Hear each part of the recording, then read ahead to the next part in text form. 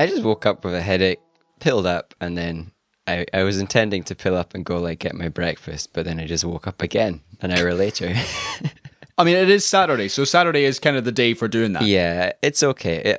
I just feel bad because we had the scheduled podcast that I completely forgot in my pained panic. It's okay. I have let you down and wasted an hour of your day. It's quite all right. I found some thrilling things to do in the meantime. Oh. Like scheduling social media posts for next week when I'm technically on holiday. Wow, look at you. Yeah. By technically on holiday, do you mean that you're just going to do your non-pink elephant work? As in, for a week? I'm going to go up north, and I have told the powers that be at Pink Elephant that I will not be looking at a laptop or an edit screen for a single moment. Wow. Of my week, because wow. Genuinely I have done that every single day since March 24th, and I know there's no end to it. There is no end. There is absolutely no end. And then I look at the scheduled dates of when things are due, and some of which are a week tomorrow, the 26th, and some of which are Monday 27th. I'm thinking, I'm just not going to make that. There's no way. Like we've done a lot, and I've delivered a lot. But there's still more, and there will always be more until we get to a point where there is no more. I cannot see that end point. Yeah. Without completely burning out. Well, so this is why I'm taking the break, because... Yeah, take the break. You know, last night, for example, I was just done. I was totally done. And I looked at the list of things that I still had to do for these particular videos, which are due, as I say, next week. I thought, you know what? That can be next week's problem for next week's Colin, because right now, me. I just want to eat Ben and Jerry's and watch wrestling from 9 years ago. Ah, right. I'm glad you had a good one. What Ben and Jerry's flavor did you go for? Cookie dough. So I'm also... Classic. Whilst avoiding burnout, I'm also attempting to get my flat together / tidied for moving out in less than 2 weeks, of which the next week I'm not going to be here. So... Wow. Here's one thing. The landlords want the flat professionally cleaned. And I looked at cleaning prices, and I don't know why I was expecting it to be cheap, but it ain't cheap. Yeah. And I'm not getting my deposit back. I'm pretty confident I'm not getting at least half of it back. So my thought is, well, why spend an extra 250 quid, which I'm not going to get back anyway, when I can just do it myself? And hope that it passes they want a certificate of professional cleanness. Can you be my cleaner? I can't be a cleaner. No, as in like I'll put you on my invoice. James McDonald cleaning. I'm not a liar. But if you I've got connections to cleaners if you want. But Seesaw Parade, that's what we could do. Seesaw Parade on the invoice. Seesaw Parade, the cleaning company. I mean, we clean everybody's brains of like any intelligence. That is true. That is very true. We wipe them down. Here's some bad takes. Put these in. Exactly. So yeah, that's been a thing, and I've been just in the last couple of days, I collected some boxes from Thomas Hind, who's an old pal of mine. And he's done his move. He's moved to Glasgow now. Crazy. Hi, Thomas. Congrats. He will not listen to this. Well, just like send him that as a memo. Okay. So I got boxes from him and started chucking stuff into boxes. And I realized actually I have way more books than I thought. I genuinely thought I had maybe 3. I don't. I've got loads. However, some of them are Calvin and Hobbes and some of them are Gallic Tintin. So Calvin and Hobbes is great. Gallic Tintin's a necessity. And then the other one was DVDs, man. I've got so many DVDs, and it's kind of... You still haven't sold them all? Well, I sold some of them, but... You haven't traded them in for like 12 pence? There is no market for selling The Debt, a 2011 Helen Mirren movie, or Alan Partridge's 90-minute straight-to-DVD movie. Yeah. Which is funny, but I don't know why I have it. No, funny, yeah. No, you have actually collected. Well, and that's impressive, but it's not a collection that's worth anything anymore. Well, exactly. So I need to figure out a humane way of disposing of DVDs because, you know, they have feelings. I've never actually watched half of these movies. Like, I bought The Debt when I was a student, and I've never watched it. I like the idea of humanely disposing of them is actually for the DVD's sake and not just because you don't want to be, like, a horrible junker. So, well, what can I say? I just care about the planet. I care about the future of these DVDs. And as much as I have tried to give them a second life on eBay, People just don't want to see them. I mean, I don't want to see them. It's not worth. It's not worth. Yeah, that's too much effort to try and get rid of stuff that's that old. And then I feel bad because, do I give it to a charity shop? Because they don't want either. Yeah. Yeah, but they have the disposal methods Okay. already lined up. Maybe they're going to look at the pile and be like, oh man, 5 of these are worth it. Let's put the other 5 in the homeless shelter. And then the homeless shelter's like, we don't even have a player, boys. Yeah, so that's the conundrum I'm up against, which is cleaning and also chucking things out which are completely useless. And not myself. We're not chucking myself out See, yet. I avoided making the joke, but you're not doing that because your chucking out is moving to higher grounds. It is actually, yeah, I am. That's not where the trash goes. It is not. You're going to better places. Although it is next to a former mental hospital, so you can make jokes there. I mean, you could. One, it's farmer though, and 2, mental hospitals aren't like wizard universities. They don't like leak magic. Okay, James, how are you apart from having a headache? I'm doing okay. I've had a very normal week. We're back to normal hours. No big productions. No nothing. Good. Which has made me realize that my normal weeks, I do have a lot less paid work. And I spend a lot more of my time just trying to think of things to do that could maybe turn into money one day. Have you considered an OnlyFans? I think we've had this. But have you? This definite joke before. It would definitely be a joke if I did that. Is it bad if that's the first thing that came to mind? I mean, I am sure I would do a great job. I'm not gonna hold back here. I would run an excellent account. But it's not something. It's absolutely, definitely, 100% not something I'm doing. Don't OnlyFans Google my name. Okay. Actually, you know what? I'm not going to make any comment because I'm just going to incriminate myself. Welcome to the show, everybody. Seesaw Parade, episode 214. I am Colin, and he is Only James. I am only James. Only James. Don't look him up. Welcome to the show. Thank you for listening. Don't Google that, though. Well, exactly. Thank you for listening. I appreciate everybody who has stuck through Seesaw Parade through this pandemic and are still here on the other side with our actual weekly episodes. As if the other side of the pandemic is anywhere near. That's true. Well, have you listened to Boris? It's going to be November. Oh yeah, apparently it is near. It is, yeah. It's fine. It's only 4 months away. I'm sure nothing can go wrong in that time. Yeah. We'll be all watching the football again. Yay! Yeah, exactly. The theater will return. Yay! At 30% capacity. Oh, just like normal. Okay. If you want to get in touch with the show, you can at Seesaw Parade on Twitter, Seesaw Parade on Facebook, and seesawparade@gmail.com. Please do let us know what you think of anything we've saying, inappropriate or otherwise.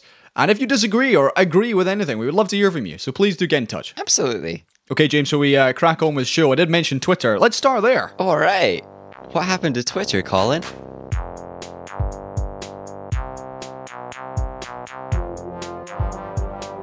Okay, well, after that musical interlude, James, Twitter was hacked this week. Or rather, the accounts of several high-profile people were hacked this week. Yes. You may have seen this. This was the likes of... the most obvious scam in the world. Right. Well, hold on. Let's just explain this first of all, because to me and you, this is incredibly obvious, but it's more the fact that they actually managed to do this. So here's the story. Elon Musk, Jeff Bezos, Bill Gates, Barack Obama, Kanye West, Joe Biden were all hacked, and the tweet that was sent out was, everyone is asking me to give back. You send me $1,000, I send you back $2,000. Now, I believe this was in Bitcoin. Yeah. Or words to that effect, yeah. And the accounts were listed, and it does seem that several hundred people were actually brought in by this because... They were tomfooled. They were tweeted by verified accounts as opposed to screenshots of verified accounts, which are... Yeah, it was actual tweets, so yeah. There was like a thread of legitimacy. Yeah, so people's phones who are who have notifications on for Obama or whoever saw these tweets from actual accounts. Yeah. And as mentioned, some people did believe that this was a genuine tweet from several of the world's most popular people and sent the money. Yeah. And now the money is gone. The money is now safely deposited into the hacker accounts. Right, so of whatever. earlier in the week, Twitter said it was a coordinated attack which had targeted employees with access to internal systems and tools. And then this morning, on Saturday, it's come out that the perpetrators had essentially socially manipulated people who work at Twitter. Is that right, James? Yeah, is that a good way to describe it? It's modern hacking. It's the more effective way to do things these days. As far as I'm aware, maybe I'm wrong here, but social engineering is the new way to get into systems. Yeah. So instead of like sitting at a keyboard with your sunglasses on and just tapping real ferociously quick on your several windows of moving code, you're calling up people, or you're going to meet people, and you're putting them either into stressful environments that they haven't got the ability to deal with, and therefore you can manipulate them, or you're putting them into like a safe, friendly environment where you can slowly worm your way into their circle of trust. In this instance, I believe it sounds like it was the latter. The hackers like befriended the staff and somehow earned access to their tweet tools. Yeah. Which the big question for me isn't like, how are people dumb enough to let hackers manipulate them? We are all manipulatable. It's really easy. Any one of us could fall for this stuff. You think? The question is, definitely. This stuff is just textbook. If you aren't like actually aware of the things that they're doing, you're gonna fall for it. Okay. You can do this to get access to other people's phone numbers and get access to their phone accounts really easy. That's one of the verified. You can go watch a video of somebody doing that one. But the question for me is, what on earth are Twitter doing with unprotected tools that let you tweet as anybody in the world? Yeah, that's a question I'll get to in a minute. So just in further developments, it's the New York Times actually who have posted that the social network became exposed after the hackers gained access to the credentials that had been shared on Slack, which is the internal messaging channel that Twitter used. Onto the Slack channels, nice. But then I'm thinking, why are they sharing usernames, passwords, email addresses, and phone numbers on Slack of these? Well, unencrypted, even within the company, yeah. Oh, exactly. No, it sounds like there's a lot of steps that they haven't taken to protect stuff here. I would be surprised, and I don't work at a social media company, I don't work at any similar company, but I would be shocked if there isn't standard practice to have these tools, but to have them super heavily protected so that employees can't use them without the user's permission or without like any sort of like triple verification from other people. It's really weird that they just had to get into a Slack channel, wait for someone to dump a username and password and be like, all right, now we've made thousands. Yeah, so the hackers attempted to access 130 accounts and got into 45, reset the passwords of 45, put out these tweets, and Twitter have confirmed a small number of staff had been successfully manipulated, as you mentioned there, James. Right. The issue now is, what else did they get? So the suggestion is they've downloaded direct messages, photos, conversations, all sorts of details, accounts that they'd muted and blocked, which could all be, to the right price, something worth selling on to somebody. Yeah. I mean, this could lead to like at least a little bit more drama for the world, but a little bit more of a revenue for the hackers.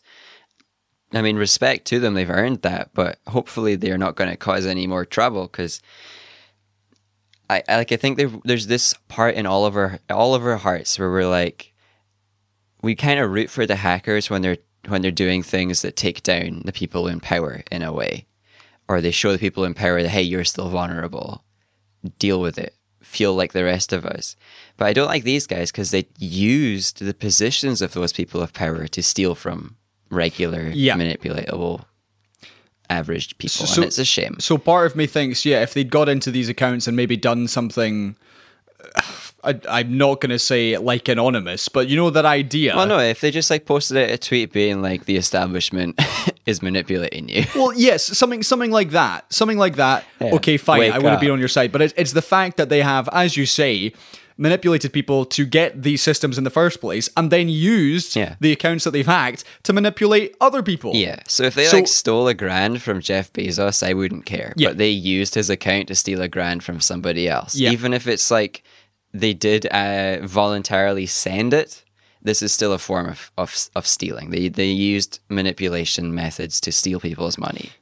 So is it fair to say that people who fell for this just weren't thinking clearly? Because, as soon as I saw these, it was clearly a scam. Well, clearly yeah. they've been hacked. Yeah, I think there's probably the two kinds of people who fell for this. There's the kind who have like hopelessly idolized the person whose account they fell for, so they will just believe anything that is said on that account. So we're talking about any opinions that are made, they will adopt, and in this case, any offer that is made, they will assume is true. And then there's probably also a few people who are in a position of life where they are just so desperate for good news or any chance to earn a little money or to have a little hope to get food on the table that they saw this and they're like, they invested their tenner to try and get 20 back, right?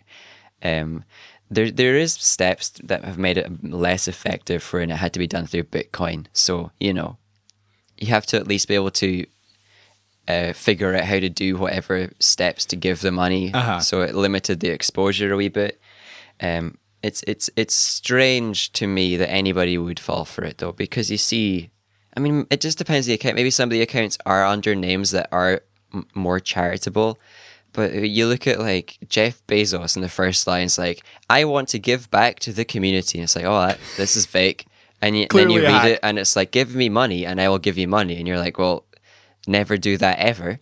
Yeah. You don't send money to strangers on the internet. Yeah. If a part of a job offer is like, hey, pay us $1,000 and we'll give you a job, don't do it. If a part of charity is, hey, give us money and we'll give you some more back, don't do it. It's the classic, what all the like money raking churches do in America. They ask you for donations so that your life will get better.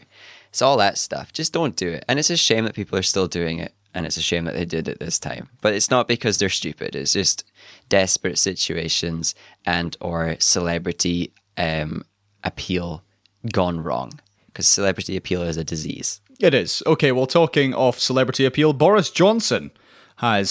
yes, a disease. set out the plans he has for England to return to significant normality, or rather a significant return to normality by Christmas time. I mean, significant normality sounds pretty impressive, though. Sounds like a kind of album that I would be into. Yes. Okay, the Prime Minister said that under the new guidelines, people in England may use public transport immediately, and advice for employers will change at the start of August. Companies will now have... Is that public transport with or without masks? Mandatory masks? I am unsure. I would imagine that the masks are in place for a little while. All right. But companies are going to have more discretion to bring staff back to workplaces if it's safe to do so. And Mr. Johnson finished by saying he was hoping for the best and planning for the worst. So, James, got your diary out? November. Let's get ready for the big post-coronavirus celebration. Never say the day. How have we done this again? Never say the deadline that we've got to hold on to our trousers for, because then when it passes and we've failed, everyone's dropped their trousers. Well, exactly, and that is an excellent analogy, because to me, it is far too early to say that things will be back to normal by November. I mean, just looking... People are still dying every single day. In the UK, people are still being infected every single day. You have no idea what it's going to look like by November. And it's foolish to come out with something like this. And I'm flabbergasted that the Prime Minister has even had to do this, or has even said this, because he hasn't a clue. He's desperate. He's desperate for approval. He's not used to not having high levels of approval because he's used to being able to fluff up his hair and say a couple of funny words and get people to have a big like for him. But this is something that will come back to bite him when people say, hey, Boris, you said things will be back to normal by November, but look, we're in the middle of a second wave. They're getting away with every single lie. I think they're just going to keep lying and hoping they keep getting away with it at this point. They know that it could come back to hurt them. But they know that a lot of other things should have and haven't. So the lesson learned is, hey, we can actually lie a lot more than we thought we could. As you mentioned in a previous episode, it's straight out of the Trumpian handbook of politics, which is actually you can say and do whatever you want. Yeah. You'll actually still be fine. Yeah, claim your triumph way before you've reached it, and then everybody... Because Trump's done this. He said coronavirus would be done by Easter, and then he said it would be done by summer, and... His people aren't getting fed up of him. So this just feels like exactly the same thing. November is going to come and go. We're going to be right in the middle of a second wave, and then it won't have any negative effect on the people who lied and the people who manipulated us to all be more secure than we actually are. There was a statement. The statement he gave from the podium at Downing Street yesterday was fact-checked by the BBC. And as part of his speech, Boris said that they delivered over 30 billion items of PPE over the course of the pandemic. James, do you think that was true? That's the loosest truth ever, if possible. That would be down to like counting individual gloves and stuff to get to that number. The government figures show only 2 billion items have actually been delivered. Not even like... Hold on. This includes 1.4 billion gloves, which are counted individually as opposed to in pairs. Yeah. It's not clear where the 30 billion number comes from, but it could include future deliveries. What? Well, yeah, no. I also have delivered 30 billion then. I might do that you know someday. What? I've also posted over 1,000 items in my life. Let's say 2,000, because I'm not including the ones I'm going to do in future. It's mad. It's blatant lying. I was thinking that, hey, maybe they're fudging the count, but you fudge the count and you're getting, what, 2 billion? Yeah, like 2.3. Not even like divided by 10? We're talking about more than a factor. What on earth? I don't understand it, but I do. He's just taking it from that Trump handbook of everything is the best and we are the best and look at all these big figures, even though they're completely made up. Well, I mean, that's what they've been doing, yeah. Our coronavirus response is going to be world beating. Our coronavirus tracking app is going to be world beating. Our vaccine is going to be world beating. And like maybe we still have a touch of hope that maybe the vaccine will be, but we've opted out of the EU scheme to help us get vaccines just in case it isn't. Did you see there was another part of it in which he said, every week, NHS test and trace gets better. Do you think that was true? No. No, it wasn't. Because the proportion of people reached and asked to self-isolate in England has been falling every week since the scheme was launched 6 weeks ago. There's nothing we've done that has been well done. And we can talk about Scotland in that group too. We haven't actually done things well. Like, the UK-wide is just slightly less bad than the US and Brazil and all those countries. Now, Scotland's just slightly better than the average of the UK. But we're terrible. Yeah, no, I would agree. And this is linking on to our next story, which is something we should have talked about a couple of weeks ago. Right, yeah. Which was the polls showing that support for Scottish independence have risen consistently and are all now showing around 54% in favour of independence. You know what? 54%, I've been told that is more than enough to cause massive upheavals. It's the will of the people. At this moment in time, it does appear to be the case that people would vote for independence. The interesting thing from my perspective is, as you say, James, Scotland has not handled this well compared to other similar sized countries. I know it's difficult to make country to country comparisons. However, if you look at our number of across deaths, the board, when you look at averages and stuff, exactly, and deaths per head of population, Scotland has not done well. 2,500 people have died, and there are numerous ways in which the country could have stopped this. However, I believe that Nicola Sturgeon has handled it better than Boris, quite significantly, and that's reflected in their polling numbers. Sturgeon's up 60% and Boris is down something like 39%. But also, I think the reason that independence has been boosted is because it actually hasn't been talked about. No one has been talking about it. We've just been seeing the difference of when one country's government is making devolved decisions compared to other countries, and we're seeing that, okay, fine, Scotland's still not doing well, but we're doing better than England, and now people are saying, well, yeah, maybe we could actually do this ourselves. And we also have to keep in mind, and I'm trying to keep in mind when I say this myself, that a lot of the initial response, Scotland couldn't really do much. We didn't have devolved powers that have been given to us as an exceptional measure until they were, and it was too late when they were. Quite a lot of the early decisions were made in lockstep with the rest of the UK because that was, for some reason, something that was important to do instead of like tackling things on a regional level. And that was a mistake on our part, but it was a mistake on the UK's part as well. We should have been more devolved and more divided in our responses. And all these things have made this bad. The big significant change in terms of what I think people are noticing is that Nicola, when she talks to the people, is far more communicative. She says more that actually matters. She's clearer. We're being told what to do very clearly here in Scotland. We're getting told if you're entering a shop or a restaurant or anywhere, a mask is mandatory. In England, it's like, yeah, wear a mask. But then if you're going in and out of a place and you're just picking up a sandwich, you maybe don't have to because Gove didn't. Right. So here's the thing. Last week, Michael Gove said that actually he didn't think that masks were needed at all. And then the next day it came out that Boris was wearing a mask and saying, actually, yes, we should wear masks. And then the next day, the government said it would be mandatory in England. And then it became, well, mandatory unless you just don't want to. Unless he did what Gove did, because he one day said, like a week ago, he was saying it's not necessary. And then a week later, he's saying it's just the right thing to do.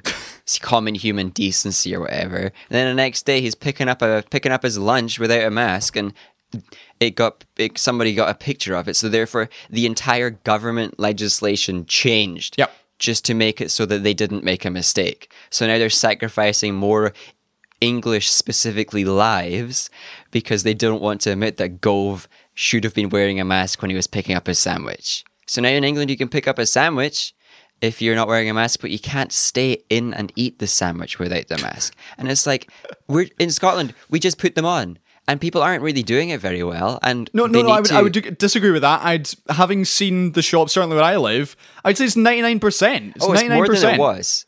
Yeah, it's far more than it was. I'm very proud of the big change because we weren't doing a good job. But the fact that Nicola was wearing the masks on press releases and on TV weeks ago has helped. Boris has only recently done it. I don't think Starmer's worn a mask at all, the weakling. I haven't seen him, and maybe he has been, but in all the press release pictures I've seen of Starmer, no mask, even when he's surrounded by people. What a fool. Anyway, we've just done slightly better at the response in communication rather than in much change in legislation. We've done some things a bit later that were good. We've done some things a bit earlier that were good. But I think the thing that's most changed the polls is the fact that Nicola has been able to talk like an adult and tell us what to do. That was long. I took a long time to say that 3 times. I think I've been watching too much Jordan B. Peterson because I took 2 hours to say what 10 seconds could have said.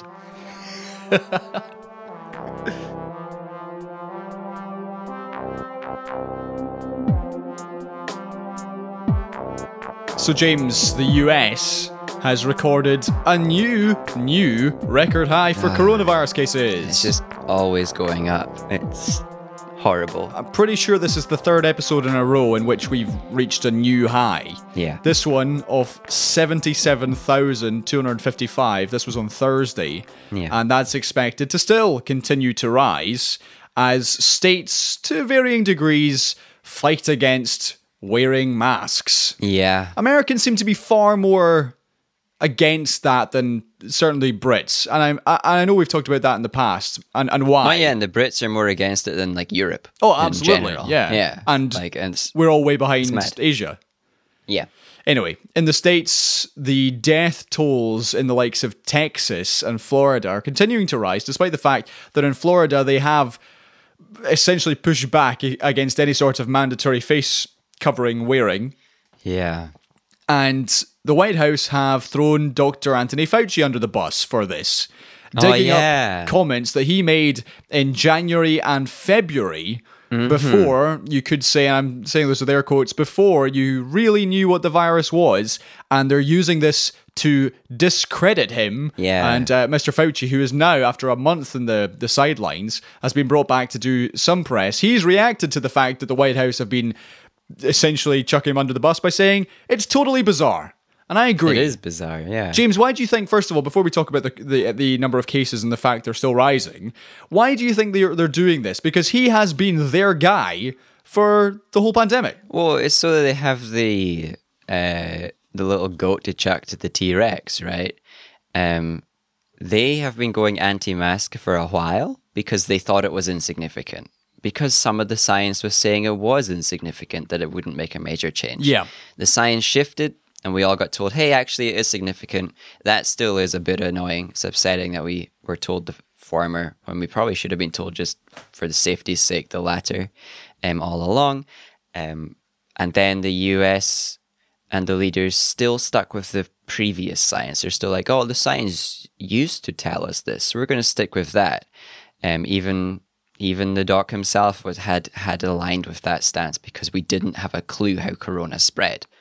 So now that they're way too late to the party of realizing that it is super significant, mask wearing is super significant, they need to throw somebody under the bus.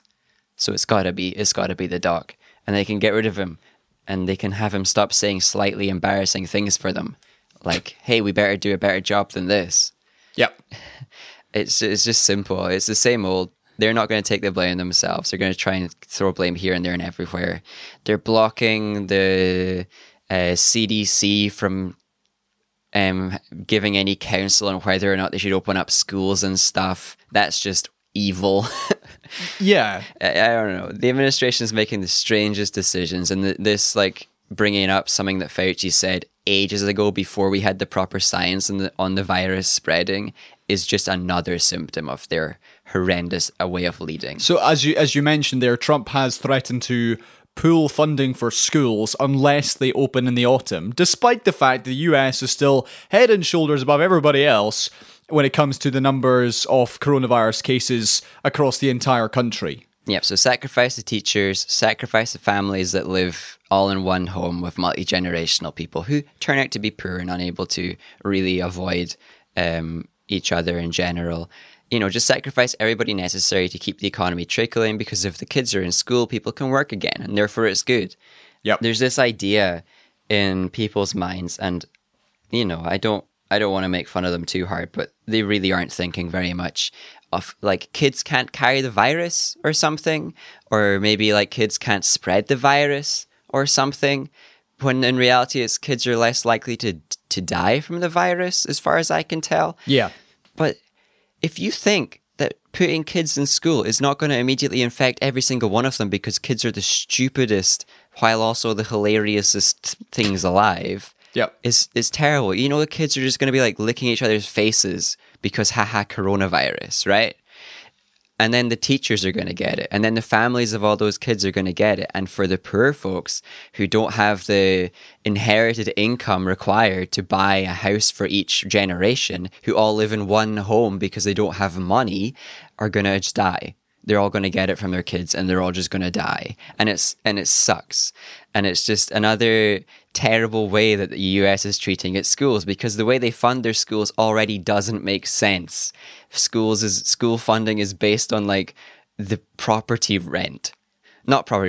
tax or something along those lines, for the more affluent places with the richer houses their schools get more money just because they're in a richer place. So we just have further inequality by doing that. Nothing makes sense in the US, but sure, just chuck all the kids back in there, spread the virus more efficiently.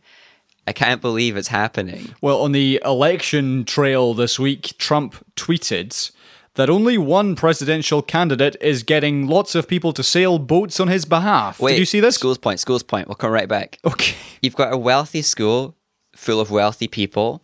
It doesn't open, it loses funding. You've got a poor school full of poor people. It doesn't open, it loses funding. Which school collapses and which district loses education for generations? It's the poor one. It's the deprived one. Yeah, because if the rich one closes and loses funding, all the rich people just donate money to it like they already do.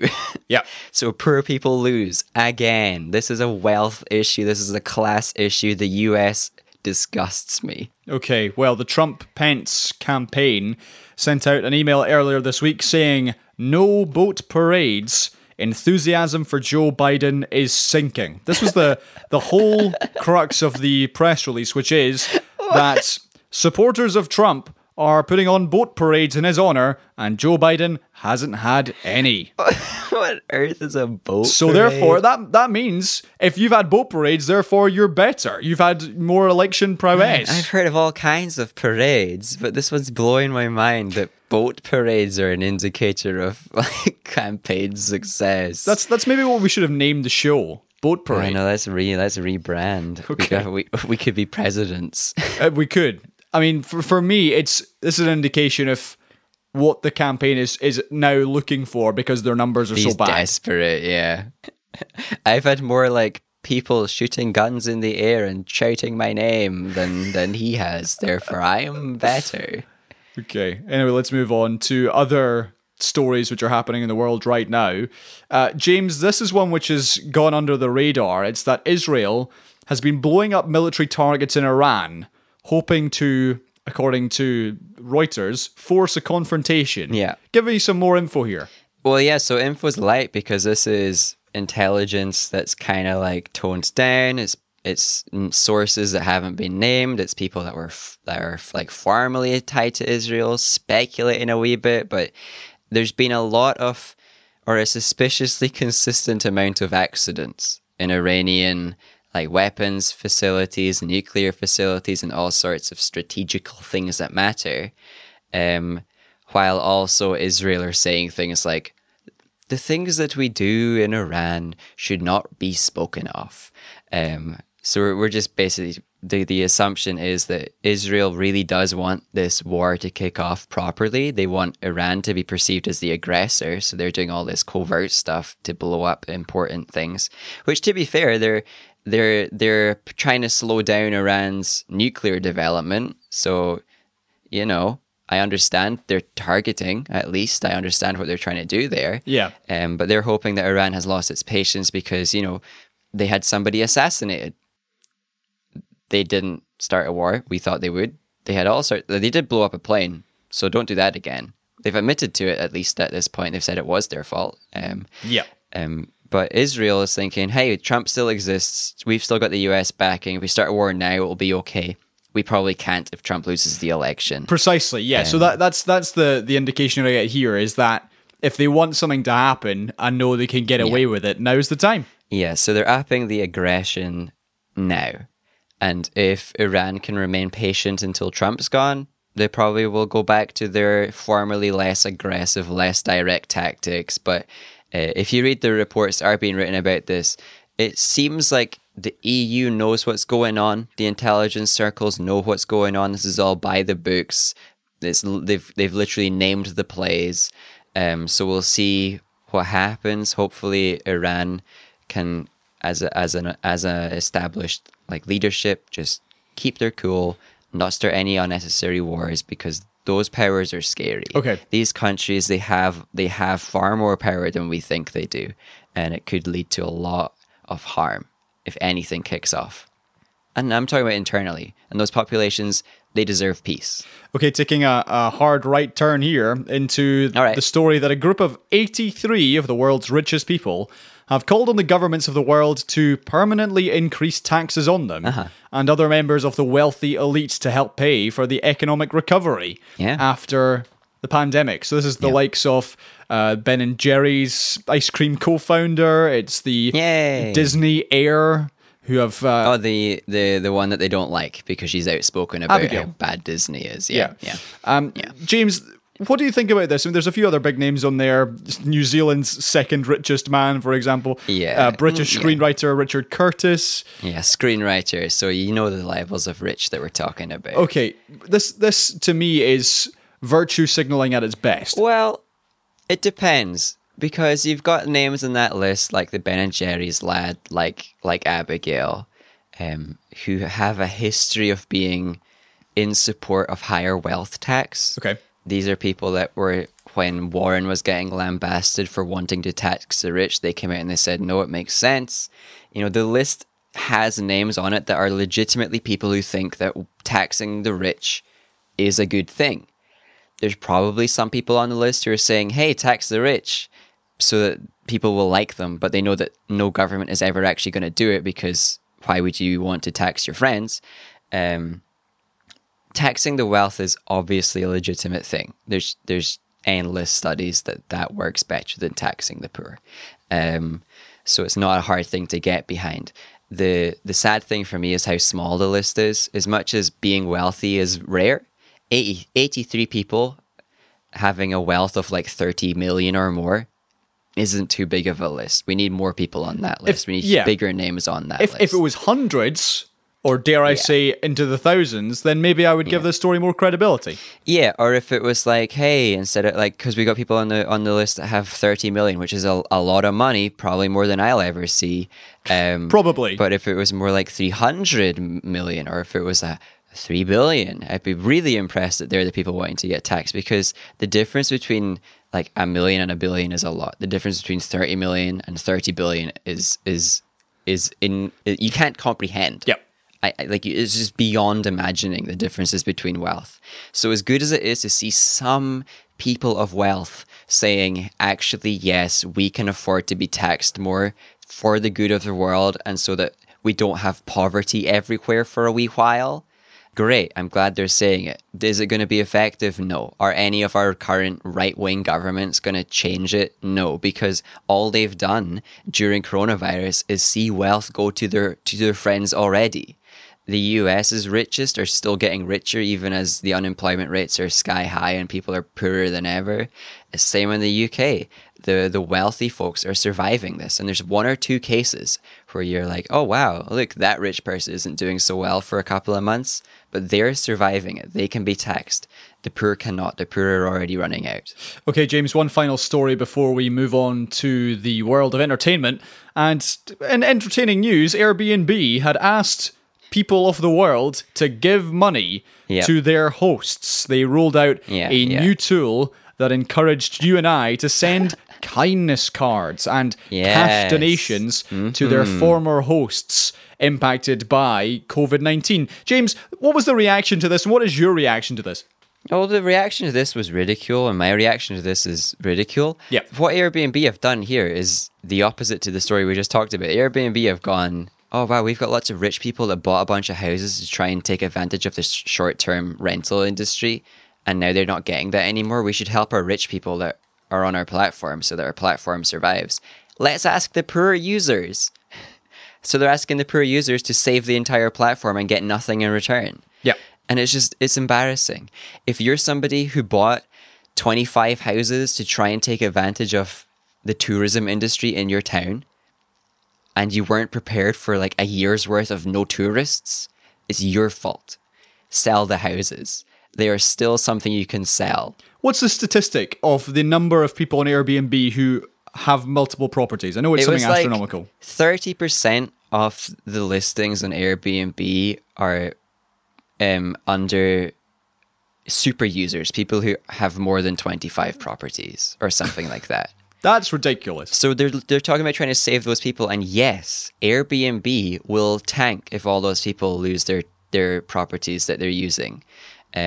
But in general, across the world, Airbnb isn't popular because it just lowers the value of property or raises the value of property. Nothing stays consistent. Yeah. So rents get weird, and property values go up. That's it. Rents go hard to find, and property values go up, and it ruins tourism businesses here and there and everywhere.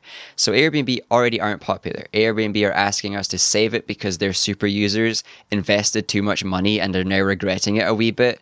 Get out.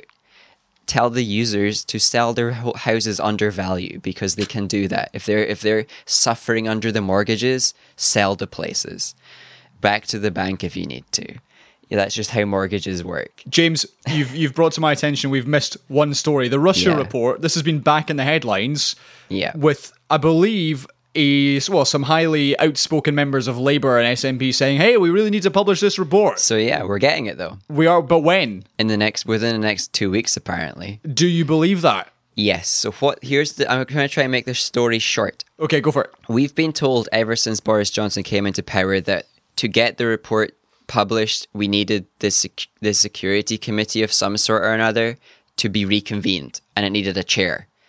And they just didn't convene it. They never convened the committee that could publish a report, even though they could publish the report themselves. That's fine. So they tried to like play the game a wee bit, and number 10 put forward Genric, a catastrophe who has 2 legs, as their supposed chair.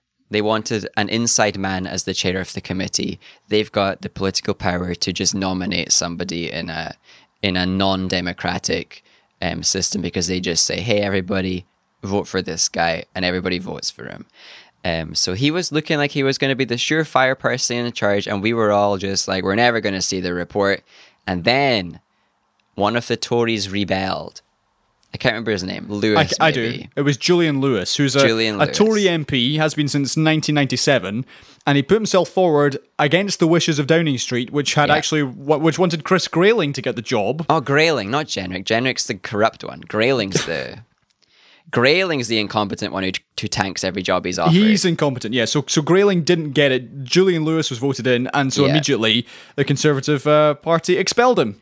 Yeah, no, they've removed the whip from him and expelled him because he rebelled, and therefore they've cut all ties with him, and it means that they don't have any power over him, which means that he can actually publish a report, which he said he wants to do, which the committee have said they want to do, because all they needed was one Tory rebel. It turned out that Labour and the opposition and that one rebel had enough power to get him in place to do his thing, get rid of the corrupt ones. Just on this point, I know this is politics, but is this really how we deal with people who actually want to get truth and justice out there? We just expel them from a party? I know, somebody who used legitimate strategies to do a thing, exactly, gets expelled. It's the usual. People are calling it embarrassing. There's actual former MPs and former committee members who are calling it an embarrassing move to remove the whip from him.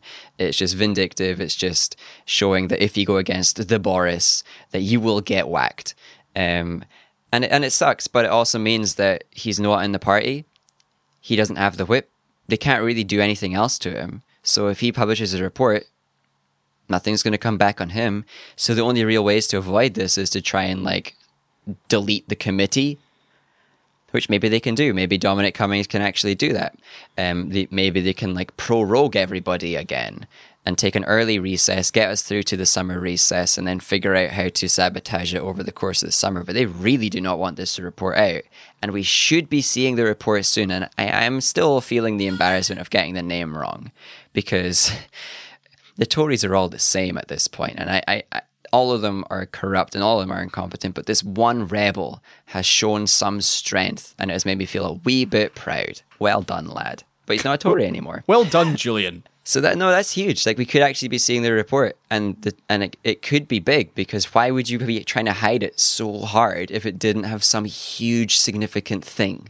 I guess I just don't want to hype it up too much so that we're like, yeah, it's coming, here we go, it's going to be massive, and it turns out to be nothing. Yeah, and then it's like the Mueller report, and it's just like, oh. Although okay. I am hopeful. And the Mueller report was also huge, but it's just nothing could be done because they had the power anyway. So I don't know.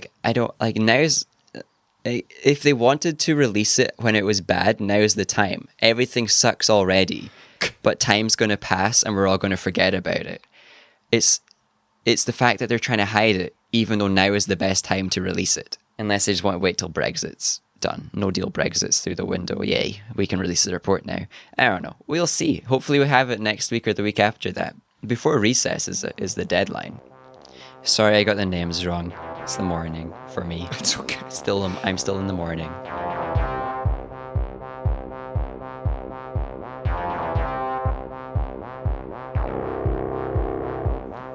Okay, James, have you watched or finished anything this week? No. No. Okay, I have. All right, what have you been watching? So I have watched a comedy show and also the latest in my Marvel watch-along. What would you like to hear first? Let's go for Marvel. Okay, so Marvel this week is Guardians of the Galaxy. 2014, directed by James Gunn, who then went on to do the second Guardians and is now on to The Suicide Squad. Yeah, The Suicide Squad and the third Guardians. Yes, indeed. So Guardians of the Galaxy, as you will recall, has the likes of Chris Pratt, Zoe Saldana, Dave Bautista, Vin Diesel, Bradley Cooper, Karen Gillan, Benicio del Toro, John C. Reilly, Glenn Close, Lee Pace, and of course the first appearance of Josh Brolin as Thanos. This cast, by the way, is incredible. Huge cast. Good scoop. Oh, it's awesome. Yeah. Brilliant cast. Anyway, it takes the movie takes about 6 minutes for it to really hit its stride. And that's literal, because Star-Lord, if you recall in the opening scene, he dances through a cave whilst listening to... I would say that's it hitting its stride. Well, that's what I mean. That's what I'm saying. Yeah. As he dances to some 1980s track. And you immediately know by that point what kind of comic book movie it's going to be. Yeah, we know the feel at that point, for sure. It's got the best soundtrack of any Marvel movie to this point. Visuals are brilliant. The plot is solid enough with the orb/MacGuffin. It's solid, and there are some light comedic touches. There's more hits than misses. A couple of laugh out loud moments, and it's well acted. Brilliant cast, as said. There's a couple of things I'm going to add though. Oh, this film, when it came out, was a massive risk for Marvel because everything prior to this had been, I'm using air quotes here, grounded. It was set in places where people were familiar with the characters, so they knew... And semi-established characters. Exactly. They knew of Iron Man and Thor and Odin, and even if it was mythological at that point, they knew who these people were. The Hulk, all of that stuff. So going into space and just giving us all these characters for the first time was a big risk, but my goodness, it does work really, really well. It really works. It is very enjoyable. There are some points I'm going to deduct, but one of them is deducting points from future movies, and that is about Drax, the character played by Dave Bautista. Yeah, Drax is so good in this film. Right, so in this movie, he is at his best, and the reason is he's not a total idiot as he is portrayed in any future Marvel films. Yeah. The humor that the lines he gives are... It's nuanced humor. It's not just, oh, this guy's it's clever. Yeah. Oh, I don't understand that basic word. It's I don't understand this metaphor or something like that. Yeah, he fails to pick up on metaphors and turns of phrases, and it's funny. Yeah. And it's well written, and his character has that nuance, and he's also a bit more softly spoken in this movie as opposed to the other ones where he is just 100% 11 out of 10 all the time. Yeah, he's got these shifts in character, and even when he is fighting, he's not just this rage beast. I miss him so much. I think I miss all the characters from the first Guardian because all of them got perverted in the latter ones. Well, I would say films. I would say the other ones to a much lesser extent. Drax is definitely... Groot got wrecked. Okay, we'll get to that, but certainly in terms of the biggest characters and their biggest character shifts, Drax is the most obvious one. Put it that way. That's the biggest shift, and it's such a shame, and it shows the lack of ability to keep someone interesting. I think we talked about this when we were watching other films in the past. Yeah, we did. Okay, anyway, two final points on this. The villain, Ronan the Accuser, Lee Pace. My goodness, he does give it everything. He does try very hard. He does. His character has political/fanatical motivations that do make sense, but he is still, just like the majority of every villain in Marvel, he's just a skin-deep 2D sketch of a baddie. He's just angry, evil, bad guy. Angry, yeah, but he has reasons and motivations that we understand. It's slightly more grounded. But it's just still not there. Yeah. So even little things like establishing he's evil because he killed someone within the opening 60 seconds that he's on screen. Standard. And the final act is classic Marvel. It's just a big old sky battle with something giant crashing to the ground, which is basically the same thing that happened at the end of the last movie, which was Winter Soldier.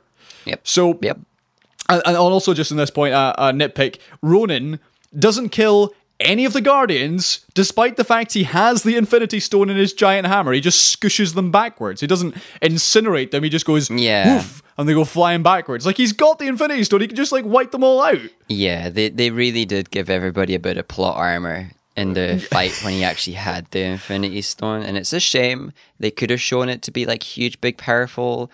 But, then you're sacrificing a character. So, a hard call to make. And at the end, I don't think that the dance off to save the universe really works, but... Well, it's a scheme. It's a scheme. Well, exactly. I know. And it does get them all to hold hands and share the power, as had been mentioned by Benicio del Toro's character in the earlier stages of the movie. Yeah. Plus, you get the whole... "Take my hand, Peter," which is the nice throwback to the opening scene with his dying mum. So, I'll give that a pass. And also, Yondu, who is played by Michael Rooker from The Walking Dead. He's a little hard done by in this story, quite like Hawkeye. Like, he just doesn't really get much to do other than run around, chase after Peter Quill, but he does get his arc in the next movie, so I will forgive that. You get a pass on that. So, all in all, I do really like this movie. It is one of Marvel's best efforts, and it's one of the better ones by far. Thoroughly recommend it. Yeah, and they had good characters, and I am gonna stick with it. They butchered every single one of them, to varying degrees in the next. I would say next installments. They butchered most of them, but the likes of Nebula actually became more of a character in future films. I'm talking about the Guardians in this film. Nebula is not one of the Guardians yet. She became a good character, and like Yondu became a good character. Right. Whereas all the Guardians, they got super good story in this, and then it all got completely forgotten about and removed in the next ones, and they all just became caricatures of themselves. Well, the sequel is actually the next one in terms of the timeline, so I will be reviewing that next week. Anyway, excellent. Other things I saw this week was Dave Chappelle and his show 846. It is on YouTube. I've not seen it. It's on YouTube. It's about 25 minutes long. It is very much a work in progress show, and it's filmed, I want to say a month ago, maybe 6 weeks ago. Yeah, well, it was pretty recent. So it was one of the first outdoor shows. What it is, and the thing is, I enjoyed it, but it isn't really a comedy show. It's more just... Well, it's not. It's thoughts. It is. So I think perhaps I was going into it with the wrong state of mind. The number 846, the title of the show, is how long George Floyd was under the knee of that police officer for. Yep. And it's also, as Dave Chappelle explains, the time in which he was born. 846. Oh, right. And there was a number of these kind of themes mentioned in the show. Right. I would recommend it. It is, I don't want to say enjoyable, but, I was glad I watched it. Yeah. Because he explains a lot of how he feels about it and why, certain people were criticizing celebrities for not saying anything or not speaking out after George Floyd. He explains why that was. Yeah. So it's not your average Dave Chappelle routine. He is working from a notebook some of the time. Yeah. But it is worth watching. Yeah. No, I'm sure he says some good stuff, and that sounds like an interesting point, this idea that we need to give people space to say what they want when they want. People have this expectation that celebrities need to provide a voice for a thing, otherwise they clearly don't care about it or something like that. Everybody's got limited energy, everybody's got limited time, everybody's got limited capability to talk about difficult things. Never judge someone for a lack of a Twitter post, Check what else they're doing. Maybe they're supporting an entire family through the ordeal. Indeed. I do think, and I haven't seen this, I'm going to ask, I think this is the one in which he dunks Candace Owens a wee bit. Yes. And I think dunking on Candace Owens is something that's really important to do at all times. Okay. So I'm glad that he did that. Okay, James, 2 trailers before we wrap up. The first one is for the new season of The Boys, which is superheroes but rated 18 on Amazon Prime. Yeah. Let's have a listen. We are famous now. Don't you worry. Daddy's home. I know we've been through some shit together. So what's your big plan? You'll love it. I won't love it. I never love it. Noted. Punch, explosion, punch, drinking breast milk out of a bottle. James, that was an excellent summary of the trailer. Let's just start by saying that both you and I watched season 1, and I believe both of us enjoyed it. You're very pleasantly surprised, yeah. Yeah, what did we think of the trailer? Trailer looks like it's going to be the same show, but season 2. But more episodes. Yeah, more of the same. Yeah. So I'm okay with that. I will give the trailer pass marks in that it doesn't really give away too much of the plot. I mean, obviously I've got no idea what's going on. Obviously, you've got to start with Billy the Butcher is a wanted man because that's where they left off. Mm-hmm.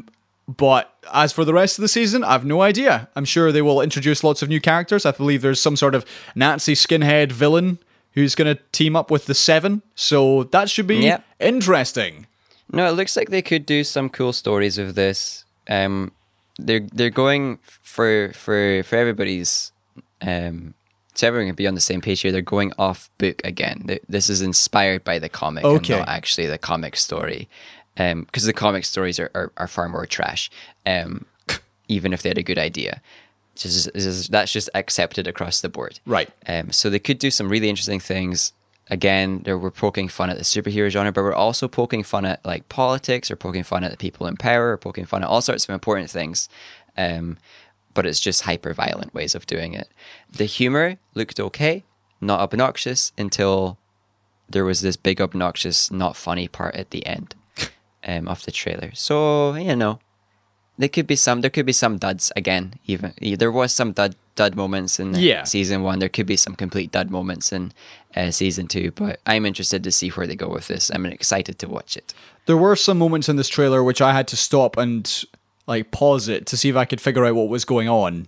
Right, But then I realized I was kind of spoiling it for myself. I was attempting to Don't want figure to out. think about it too much. Yeah. Yeah, exactly. Anyway, that I did enjoy that. So if you are into The Boys, that didn't quite come out right. If you like The Boys, If you like The Boys, then check it out. Okay, second trailer, James, final trailer for the week. This is Project Power. This is a new Netflix movie starring Jamie Foxx and Joseph Gordon-Levitt. Are we sure it's not project? Are we sure it's not project power? Like, use your powers. It might be, but let's go for Project Power then. So here's a clip of Project Power. You don't know who I am and what I'm about, but I'll do anything to find that source. Listen to my voice. Am I lying? Welcome to Project Power. Our goal is simple. The next evolution of the human species. You ever taken one of those before? It can make you strong, make you invisible. You never know what your power is until you try it. Okay, James, thoughts on this? I mean, yeah. No, I'm absolutely not. It looks like it's exactly what you'd expect. Here's superheroes. Your power is gritty superpower, gun, person on fire. I reckon it's probably entertaining.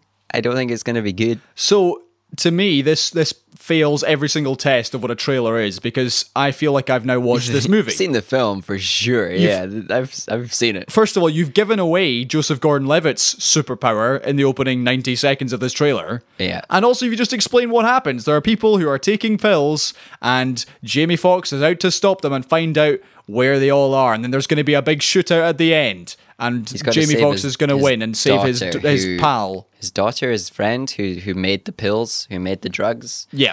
I like this concept. I like this idea that there's a drug trade in superpowers. That's a cool hook for us to watch a show. Yeah. I feel like the show just looks weak, though.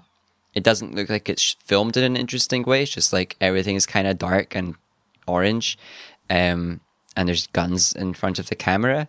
It doesn't look like the story is going to be interesting. It's just, here's two people that have to team up with their slightly conflicting but similar motivations to take down this crime ring and watch them use their superpowers against people who have superpowers.